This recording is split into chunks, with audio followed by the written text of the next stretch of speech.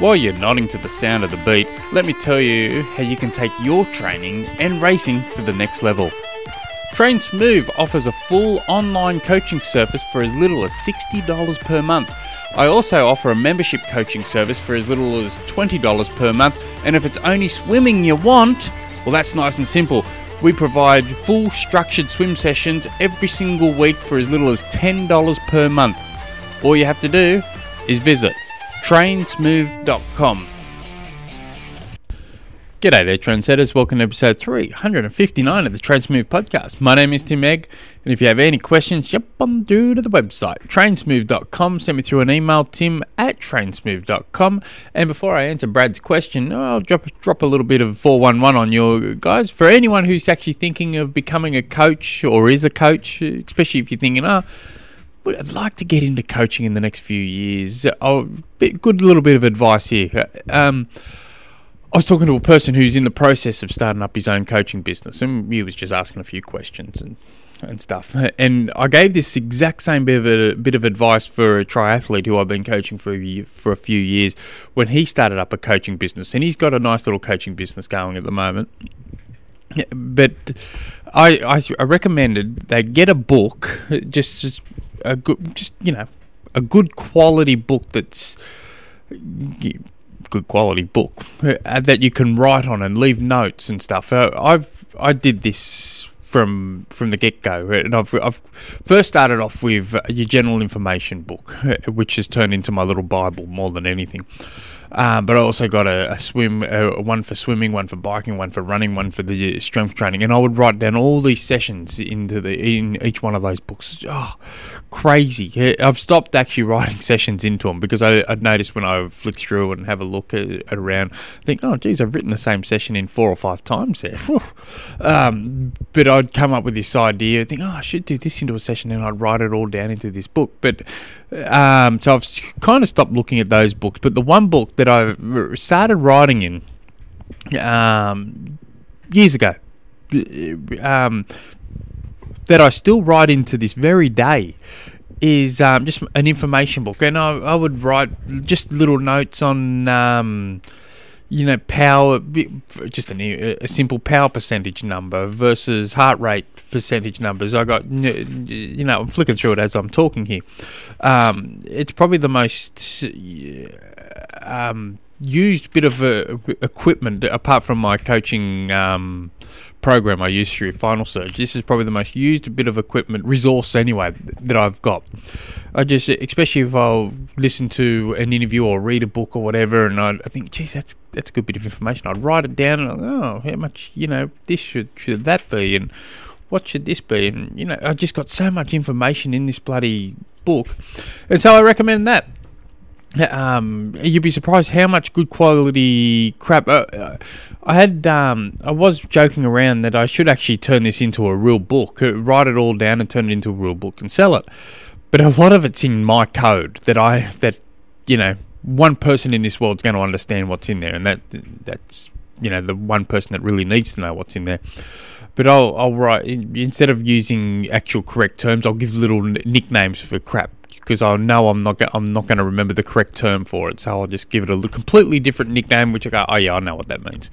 But I probably should get around to actually typing it all out into a nice thing and flogging it off to inspiring coaches. But or I should do something with it, because there's so much information there. It's just, but I do recommend. I've going a bit too far into this, but anyway, Brad writes, with regards of doing brick runs, when is it best to do brick runs? After a long rides, short, harder rides, and how long should my brick runs go for? Not a fan of doing brick runs, so I want to focus on what will work best. A lot of the time, a lot of brick runs that I will give, it's because of time management. It's a great way to get more crap done for the time frame that we've got available to us. You do need to do some brick runs. I don't think you need to do as many as I've heard some coaches carry on with. But then having said that, I've had athletes that just couldn't run off the bike, and so we'd have to give them more brick runs. Often giving them brick runs, they'd get off their bike and they'd do a straight-legged shuffle to the finishing line. So a few things to note here with this is you gotta know, you gotta make sure you're going to be able to run off the bike at that same sort of intensity you've just put in for the bike, and so this becomes easier to know if you have if you're with experience. That would be the biggest one. But if you're looking at pure numbers and you're on today's plan or what's it called, Training Peaks, or one of those that have the stress scores, let's say you're doing a half Ironman, for instance, and your stress score for the half Ironman bike is 170. You got to know what it's going to be like to run off a 170 stress score. So, for instance, you can go out and ride a 3.5 hour bike ride, for instance, and then run off that. Or you can get a real bang for your buck. And we did this for an athlete. Probably cursed me when I gave it to him. 3 times 50 minutes. We did 3 times 50 minutes with 5 minutes easy spin between, I think it was, and it was a lower level threshold. And in the build up to an Ironman, and his stress score for that was just pretty damn close to what his 6-hour bike rides were, and so you can. For instance, you could just go do 2 50-minute efforts or 2 45-minute strong efforts to try and get your stress score up, and then run off the bike on that. That's going to give you a big bang for your buck. Now, how long you should bricks go for? General rule of thumb, the longer the bike, the shorter the run. So you're not going to be doing a 4-hour bike ride followed by a 2-hour run. I've done that before. Alan Pittman got me to do that before. I looked at it thinking, really? And I did it. It was actually quite a good day. And I've given that sort of session out to a very select few, and it was more a confidence building thing more than anything. But generally, you'd go out to do, let's say you're doing your long bike ride. You might just do a small run off the bike. Could be just 10 minutes and use that as part of a cool down just to get the legs turning over. It could be 20 minutes easy. It could be 10 minutes at race effort, 10 minutes easy.